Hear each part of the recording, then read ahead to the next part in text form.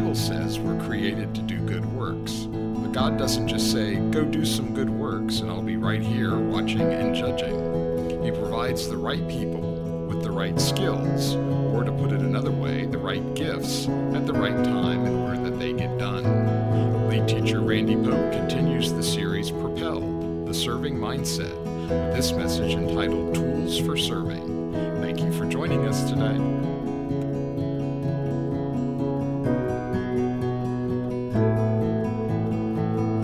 I'm going to invite you, if you will, to pray with me, and we jump into the teaching of God's Word. Let's pray. Now, Father, you created the very souls, the spirits that we have now that need to hear from your Word. And we ask, would you feed us now from your Word? Would you do it in such a way that we might even this day be marked, that we might have a different way of thinking about the truth that we're going to explore, and that they would be your thoughts, and that they might transform us more into your likeness, that you might be honored all the more. We pray, our God, that by the end of this series, something's going to happen that's going to release us into a life of serving as we've never served before, bringing great, great honor to you, to your name. Grant that, we pray. We ask in the name of Christ, our Savior. Amen. All right, I'll give you a little warning about the series. This series is in a collision course with basically the consumerism of the church today. You realize, I'm sure, how consumeristic the church has become, and we're a part of it. Every one of us have this longing, and it's an increasing longing because of the feeding that we've been giving to this desire, that we have things that meet our needs, and that becomes the high priority.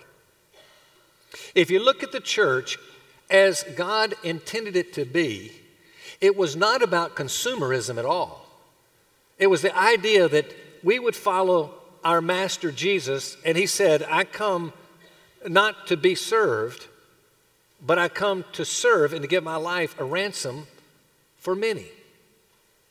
And now we're to follow and serve as he served himself. Well, unfortunately, instead of the church being as it originally kind of began to come out, and even in the generation that I can remember prior to me, and in fact, when we first came here to Perimeter, started in 77, there was still some bit of the realities of the idea that the church was here to be a home, to care for God's people, yes. And it was a mission. Man, let's reach out and let's touch lost people. Let's bring them into an understanding of the love of God. But it was also to be seen as an equipping station. It was a place where you say, now let's equip the saints so that they can go out to do the work of ministry, whatever that may be. Now, much more like a commissary. It's like, now it seems the motto of the thinking of church for many throughout this country and beyond in the world is this simple cry, church, help me to help me. I want to get helped, and I think I can best help me, and if you can tell me how for me to help me, I would really appreciate it. That seems to be the mindset of church today. It's not just church. The church has just picked up on what's going on in the world today. If you look at volunteerism for the military, and how do we attract volunteers to come into the military that we need so badly? It wasn't that many years ago. In fact, most of us can remember the very slogan, I'll start it, you finish it. Uncle Sam, what? Wants you. So the idea was, hey, you've got a nation here that's saying, come, we need you. We want you to come help the bigger story. You be a part of it. It wasn't that many years later, and it hasn't been that many years ago, that slogan gone. Now, you finish the slogan. Be all you can be. Now it's turned around. Now it's about us. Do you know when I came here in 77, it was amazing how close needs and wants were of the Christian community. What we needed, we wanted. What we wanted, we needed. Let me tell you, it is a different story. I spend time with pastors trying to help them navigate through the storm that's been created, where now it's here are our needs and here are our wants, and they're so separated from each other. What we want, we don't really need, and what we really need, we don't have that much of a longing for. And pastors are pulling out their hair saying, what do I do? If I don't do this, they don't stay. I don't build the crowd. If I give them what they need over here, they don't seem to want it. They'll go somewhere else where they can get what they want. What do I do? What do I do? It's just a huge issue today in church. Well, this series, as I said, is on a collision course with that mindset. We talked about it last week, the me first mindset. We've got to see, what does God have to say? Now, in light of that, we're doing a series that I've entitled Propelled, and the subtitle there is A Serving Mindset. Last week, as I introduced the series, I made the comment, now be sure you understand this is about a mindset, but it's not just a mindset. That will not get us where we need to go. We will not be propelled into a life of serving unless we first have a mindset, yes, but then we've got to have tool set. We got to have the right tools to get us where we need to go, to do what we need to do, to help people the way we need to help people. And then all you got to do then is you find the right workshop and you say, where do I see God calling me? Where would I best serve? And then we find that location and we begin to give primarily in that arena and using the tools we have because of the mindset that we have embraced. So last week I tried to help kind of get this idea of a mindset. We looked through Ephesians 2, 1 through 10. We raised 4 questions. I'm going to throw them up just real quickly as a review. They're in your notes, by the way. And by the way, any notes, I know we don't have our screens today and all. Any notes, you can go on our website. You can go to our podcast, and there's a little PDF there that will show all of our notes. If you go on our Perimeter app, you can find it very, very simply. But let's put up these 4 questions. Quick review. What was God's intention of putting mankind on earth? And we found out in Ephesians 2 that the whole idea was that we would be a people who were designed for good works in order to glorify God, but we live a life of good works. The second question, why does every person begin life with a me first mindset? And the reason is because we're a broken people. When sin entered into this world, let me tell you, the description, disobedient, dead first of all, disobedient, depraved, doomed. The description of Ephesians 2 says, now we're in this horrible, broken condition. And as a result, we're alienated in 4 arenas of life. We're alienated from God, spiritually, alienation. We're alienated from ourselves in the sense that psychologically, we begin to think the wrong way. And it begins to cause us to hurt and to have feelings and thoughts that are not right, and all the damage that's done psychologically. We're alienated to our own self. We're certainly alienated from other people. And so there's a relational alienation that you might call a social alienation. And then physically, we get older and our body falls apart, we die. What happens even to childhood cancer, all the issues that are for little children today, and their little bodies, they seem so wholesome and young and strong, and they're broken. And God says, okay, we gotta figure, what am I gonna do here? Let me tell you what I'm gonna do. And then we come to the last question. And the last question is this: why does God enable us? I'm sorry, let me go back to 3. I think I skipped 3, didn't I? Go back to 3. What does God do to enable us to have a serving mindset? And the text there tells us that, oh man, He recreated us. He literally recreated us. And it talks about how He's now taken us into the heavenlies and what He's done to us. Why? So that me first mindset can be absolutely destroyed. It can be destroyed. Then we close with why. Why does God enable us to have a serving mindset? And we said then that the reason that He does this, the text says in verse 7, is because of His great love for us. You mean God sent His Son to die and all that He did just because He loves us? Well, yeah. But hold on. there's a motive behind that motive. There is a deeper motive. And so you go to chapter 3, verse 10, and this is what it says. It says, in order that, in other words, why is all this taking place? All that he's done for us, recreating us, making us alive, raising us up. Why does he do that? Enthroned us in the heavenlies. Why does he do that? In order that the manifold wisdom of God might be known through the church. And then it says, to the rulers, the authorities in the heavenly places. And so he closed out with the great aha. Why is he doing this? Why has he done all that he's done? And it has to do with the vindication of his name. His name has been poisoned throughout time, even prior to time. And so he says, here's the plan. There's going to be a day when all things come to an end as we know it on earth. And the rulers and authorities, including Satan, including the demonic forces, including the pagan world, everybody that's rejected me, they've been accusing me all these days. Oh, you don't do what you say you'll do. You ruin lives. And the accusations just go on and on. And you know, even the Christian community we've bought in. How many Christians for whom Christ gave his life and died are saying, oh, you know what, God's not fair and God shouldn't do that and I can't believe God. Why would God allow? And it took my loved one and how come I had this marriage? How come this had to happen? Why did my children? How come God does? If God were loving God, he wouldn't. And he says, hold on. And so I suggested that what's going to happen in eternity, I love to think of it pictured this way, like a great picture, a beautiful painting, placed on a huge easel for all the authorities, all of the rulers, all of the pagan worlds, for all mankind might be out there watching when he pulls over the canvas and he points to his church made perfect in her glory. And he says, look, there's my church. I did everything I said I would do.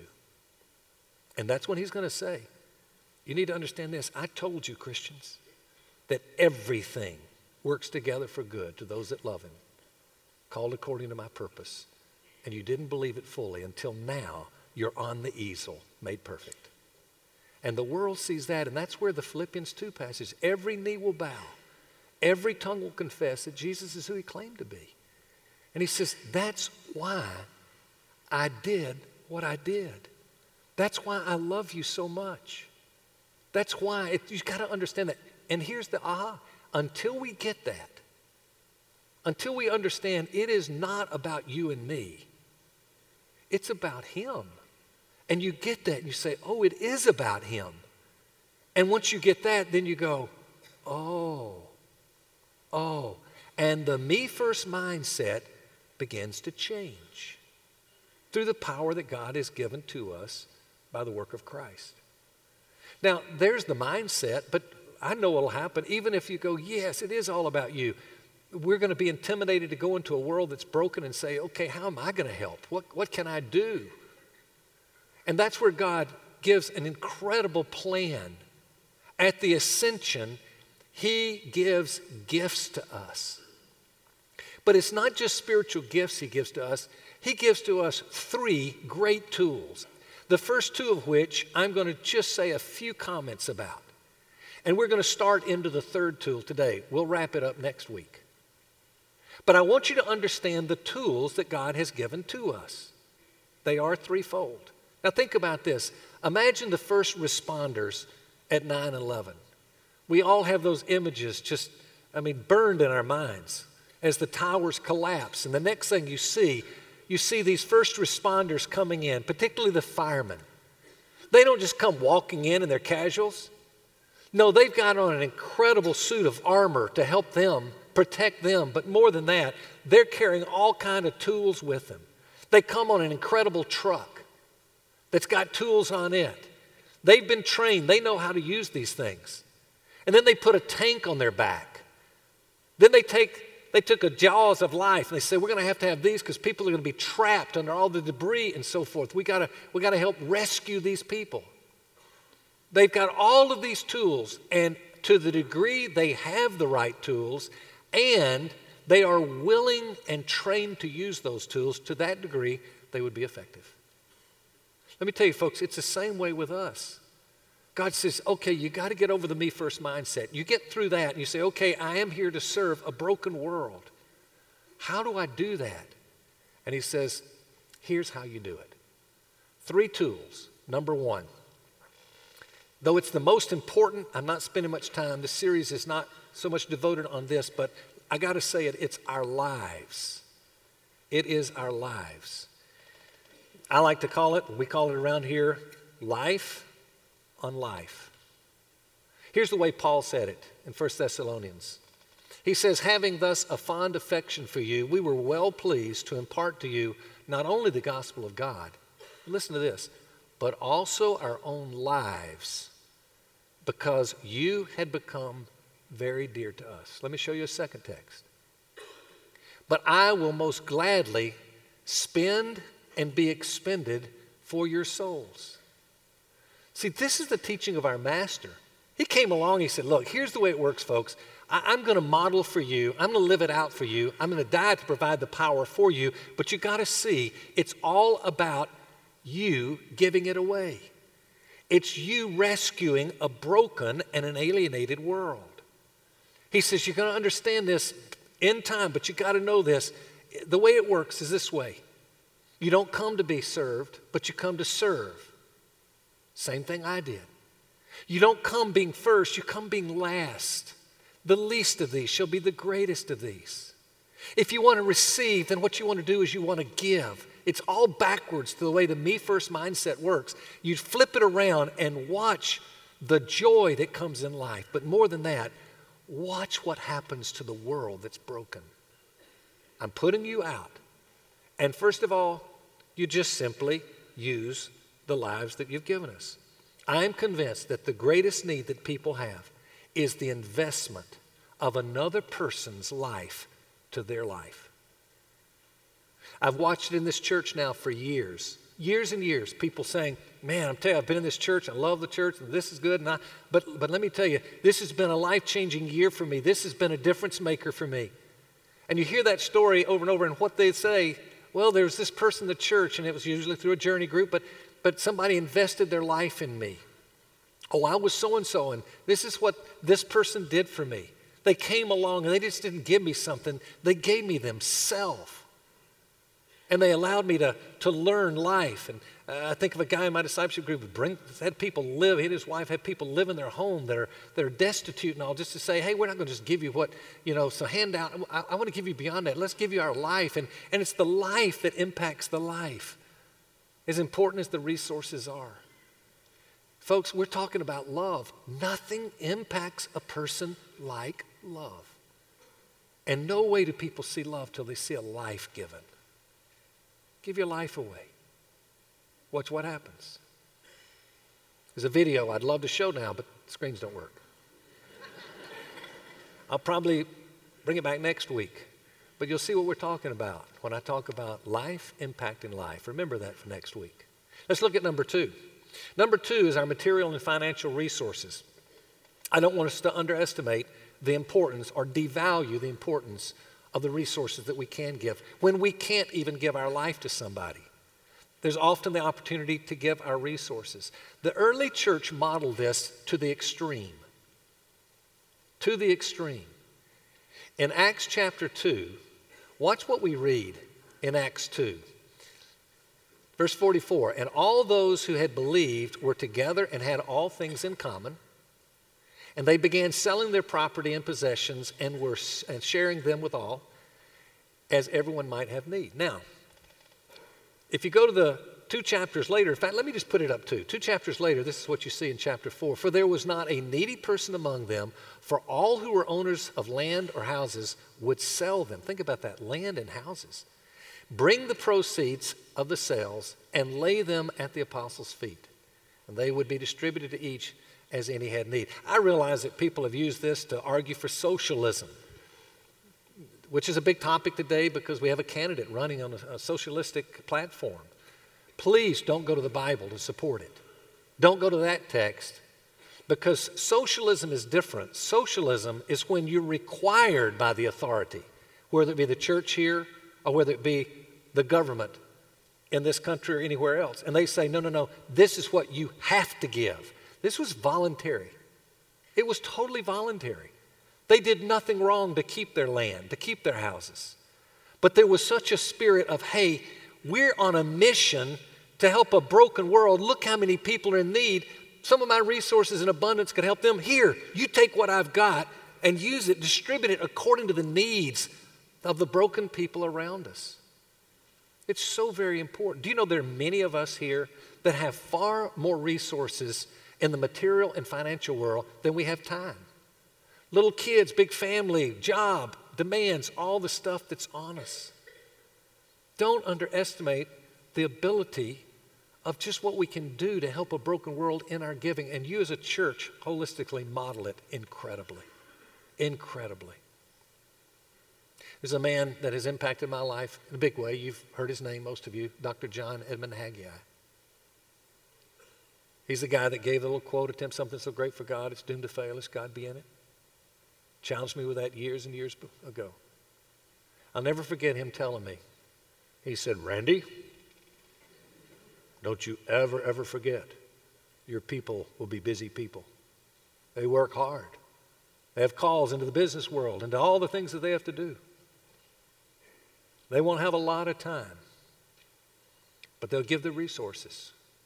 And he said, don't ever forget, money is converted energy. I'll never forget that. You applaud them for their energy that they gave so that they could turn around and give to those that are broken and in need. You know, we decided years ago we're going to focus. We're going to focus hard. We're going to run hard. We're going to make a difference in some key strategic areas. And so we picked a few of those areas. We picked poverty. We thought about the importance of education. We said justice, incredible issue of justice. We've got to address that issue. We then said, let's think about families and the crisis in families today. We think about the strategic need to church plant. And then we said, what about leadership, training, and development? And so we said, okay, let's take those areas primarily, and I mean let's hit them hard locally and go beyond as far as we can go. And how does that happen? I mean, you have no clue the hundreds of thousands of people over the last few years, hundreds of thousands of people who are in broken condition that have been aided and helped because of the generosity of what you guys do. It's incredible. I think it's over just through our Kingdom Investment Fund alone in the last few years. I think it's $16 million has been generated just through that one fund of our church. That does include the other giving that we do in our other ministries and so forth. I mean, it's incredible how God uses you as a church. And you don't get to have the life on life, and I'm sorry you don't. But I'll tell you this, know this, do not underestimate the power of your financial and your material resources. Where you can give life, give life. When you can't, give resources. There's a third area. There's a third tool. And this is where we're going to land for the next weeks.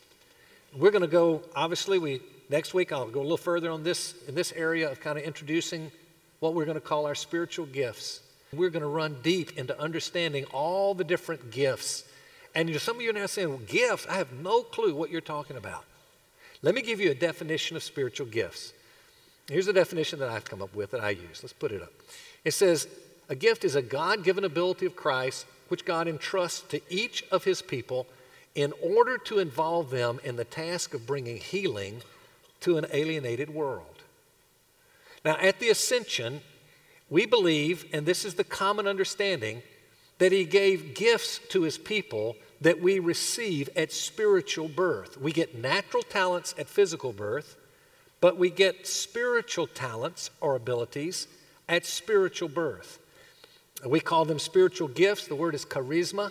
Charis is the root of that word, which means grace. It's a grace giftlet. It's something that God has given, not because we earn it, but he chooses to give to his people. It's a tool.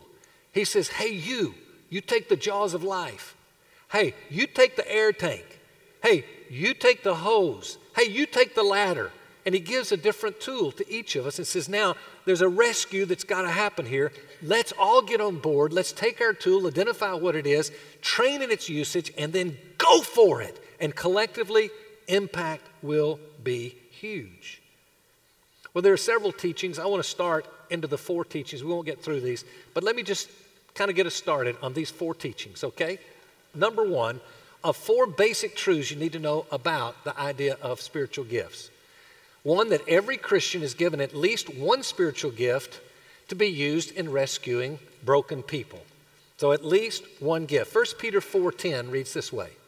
As each one has received a special gift, notice that each one, meaning every Christian has received a special gift, employ it in serving one another as good stewards of the manifold grace of God. So here's this idea of tools. So if I were to ask you right now, don't answer out loud, don't raise a hand. But if I were to say, hey, can you pretty firmly say X, Y, Z, whatever it is, this is my spiritual gift? If you can, you're way ahead of most Christians. I'm amazed how many Christians go, I don't really know. And what do you mean by spiritual gifts?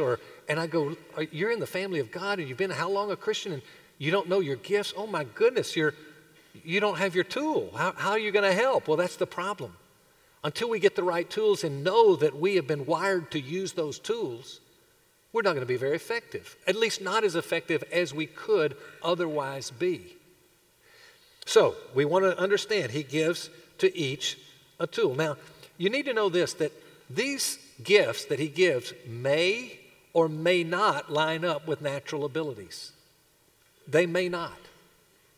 And so what you want to do is think, okay, how will I know? By the way, do you know that the 2 greatest preachers of the 19th century, the 2 greatest preachers, probably D.L. Moody, Dwight Moody, Charles Spurgeon, Moody in Chicago. You got Spurgeon in England, in London. You look at those 2 guys, different as could be in this regard. Both of them, though they were uneducated, in reality they were self-educated. But do you know that Moody had bad grammar and he stuttered and became one of the great preachers of all time? It was not his natural ability. If you look at Spurgeon, Spurgeon was a genius. He was brilliant. And he was a born orator. Incredible. And people hear him say, wow. You see, the reality is, it doesn't matter whether it's how do you know then?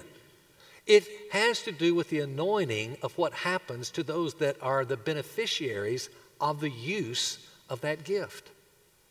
For instance, I've never thought of myself as a great orator, speaker. I know better than that. People don't clamor to hear me talk. But I see something happen that goes beyond what's natural. I say, I don't ever like preaching. Because why? I'm not naturally a preacher. I'll tell you a story maybe in this series, maybe even next week, that kind of underscores that. But I mean, I just never, this is not what I would choose to say, this is what I'm good at, this is what I should be doing. Except I saw God anointing it and using it in ways I go, that didn't make sense. It just doesn't, if I were a great speaker, wow, but oh, you're not. But how come there's a change in so many lives? Well, that's because God He's given me a gift. So you don't want to just say, what am I good at? But what happens when I utilize this gift or this particular ministry? Do I see something anointed about it? That's why you will see when we get into discovering our gifts, you're going to have to try out different things that you think, oh, I saw when I did that, something unusual happened as a result. You do not look just simply at what goes out or what you do, but what happens because of what you've done. That's how you really know it's been supernaturally anointed. Then you say that's probably in a gift area. I do think this. I think God stewards well, and that the norm is it goes hand in hand with natural abilities. But you get an unusually blessed result. That would be a spiritual gift. Know this, that the gifts of the Spirit, the gifts that God gives, are not to be mistaken with the fruit of the Spirit. The fruit of the Spirit, Galatians 5, 22, 23. The fruit of the Spirit is love, joy, peace, patience, kindness, goodness, faithfulness, gentleness, self-control. That every Christian should be emulating the Spirit's work in our life and seeing the fruit come out in all of those arenas. Not true of spiritual gifts. God gives a gift or a few gifts perhaps as He chooses to do. Very important to know that. One other point before we move to point 2, and that's this. Please don't be deceived. You need to know this. It is very, very possible for someone to use a spiritual gift, and particularly a public figure who uses their gift well and sees incredible fruit from the use of the gift, and who may well not be walking in the fruit of the Spirit at all, or walking in the Spirit with the fruit of the Spirit at all. Countless church leaders and spiritual leaders have shared after the fact that for years God was blessed with incredible fruit. But I was having an affair. I was not even in the Word. I wasn't this and I wasn't that, but people didn't know it. And they have to assume, because look how God's using them, therefore, they're walking close to the Lord. Don't you ever think that I'm walking close to the Lord because of anything I do publicly. It's because of who I am privately. That's why, by the way, it's so important to have life on life around you. But first point, very important one. Let me move to number 2. Number 2, the Holy Spirit is the one who supplies the gifts and does so as He pleases. 1 Corinthians 12:11. But one and the same Spirit works all these things, distributing to each one individually just as He wills. So look at 1 Corinthians 14:1. I'm going to put it up in just a second. Let me go back. Let me say that we don't choose our gifts. We don't choose our gifts. What we do is we discover our gifts. Do you hear that? We discover our gifts. Now, some disagree with that statement, at least in part, because of the text, 1 Corinthians chapter 14. And it goes like this in verse 1, pursue love, yet desire earnestly spiritual gifts, but especially that you may prophesy. You say, okay, wait, it tells here, the Christian's reading says you should be prophesying. There's a gift, and therefore everybody should have that gift. Maybe there are other gifts everybody should have. Please don't misread this text. This is the Apostle Paul talking to the people in Corinth. It's a church that's really been messed up, and they're needing some truth badly. Paul is writing to them. And when he uses the word you, he uses there the second person plural, which means he's talking about a collection of people. He's talking to the church at large. And what he's saying is simply this. Hey, you Corinthians, you've got a lot of issues going on. You need somebody among you to prophesy. You see, prophecy is declaring the truth of God. I'm prophesying right now. When I'm in the Word explaining it to you and giving it to you, I'm prophesying.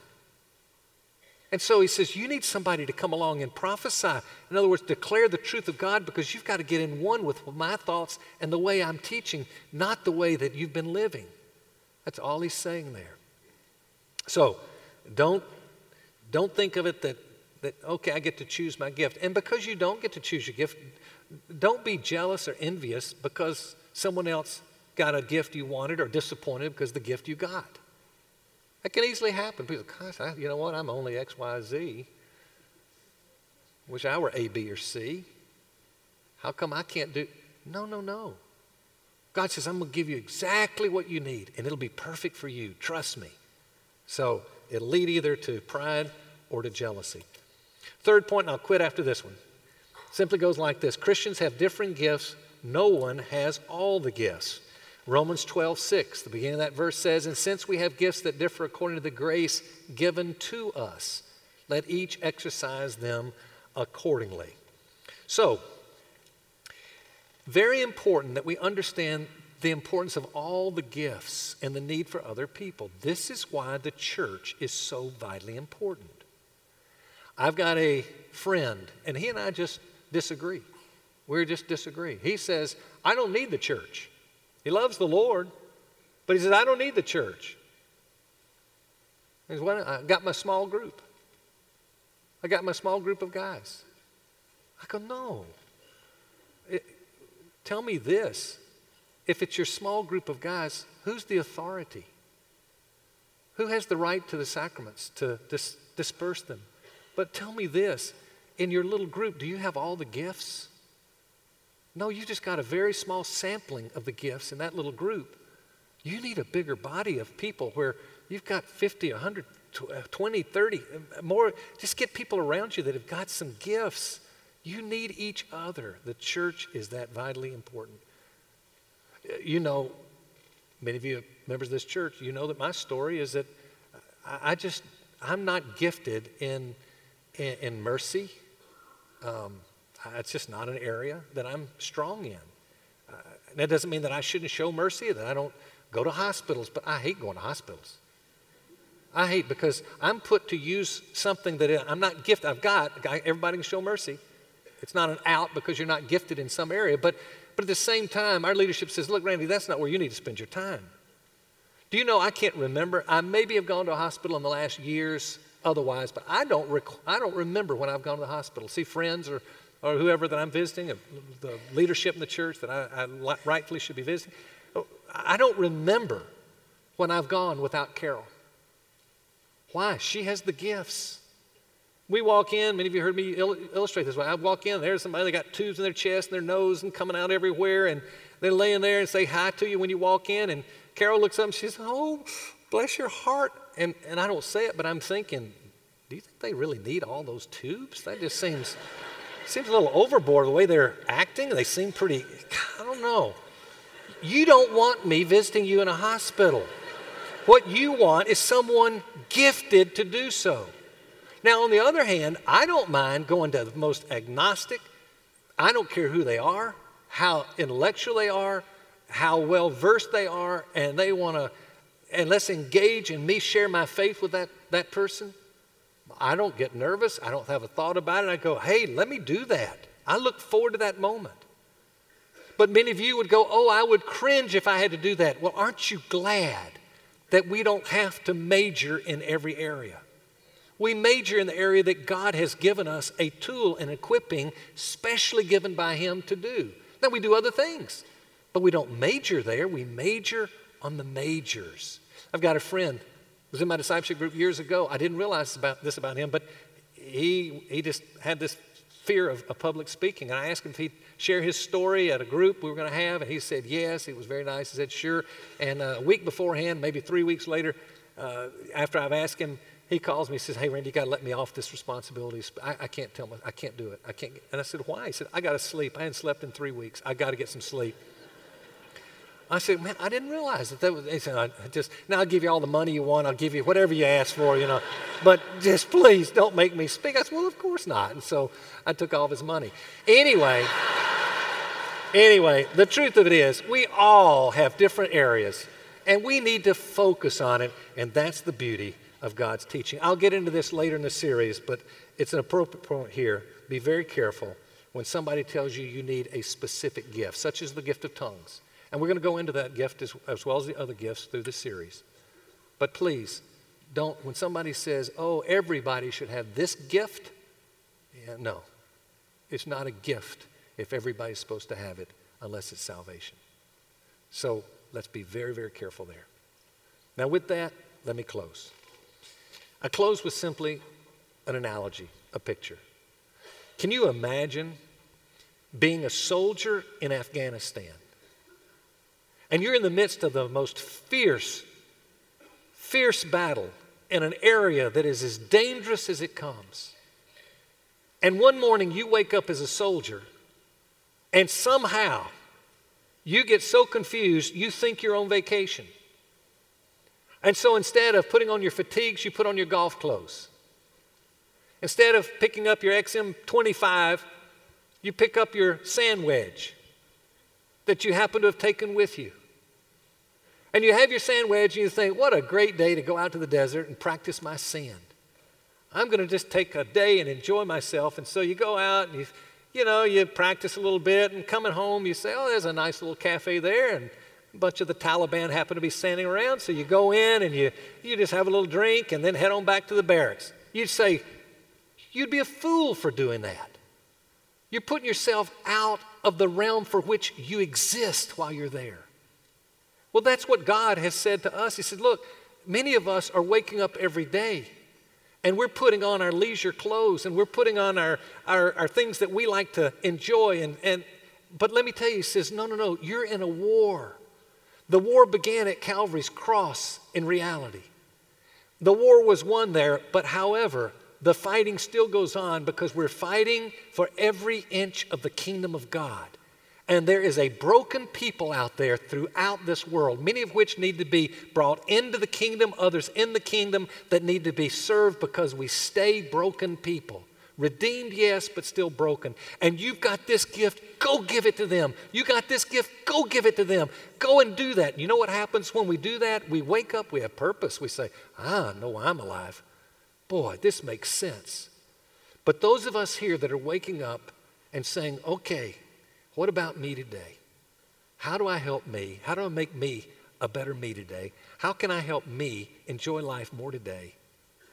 Let me tell you, it's not adding up.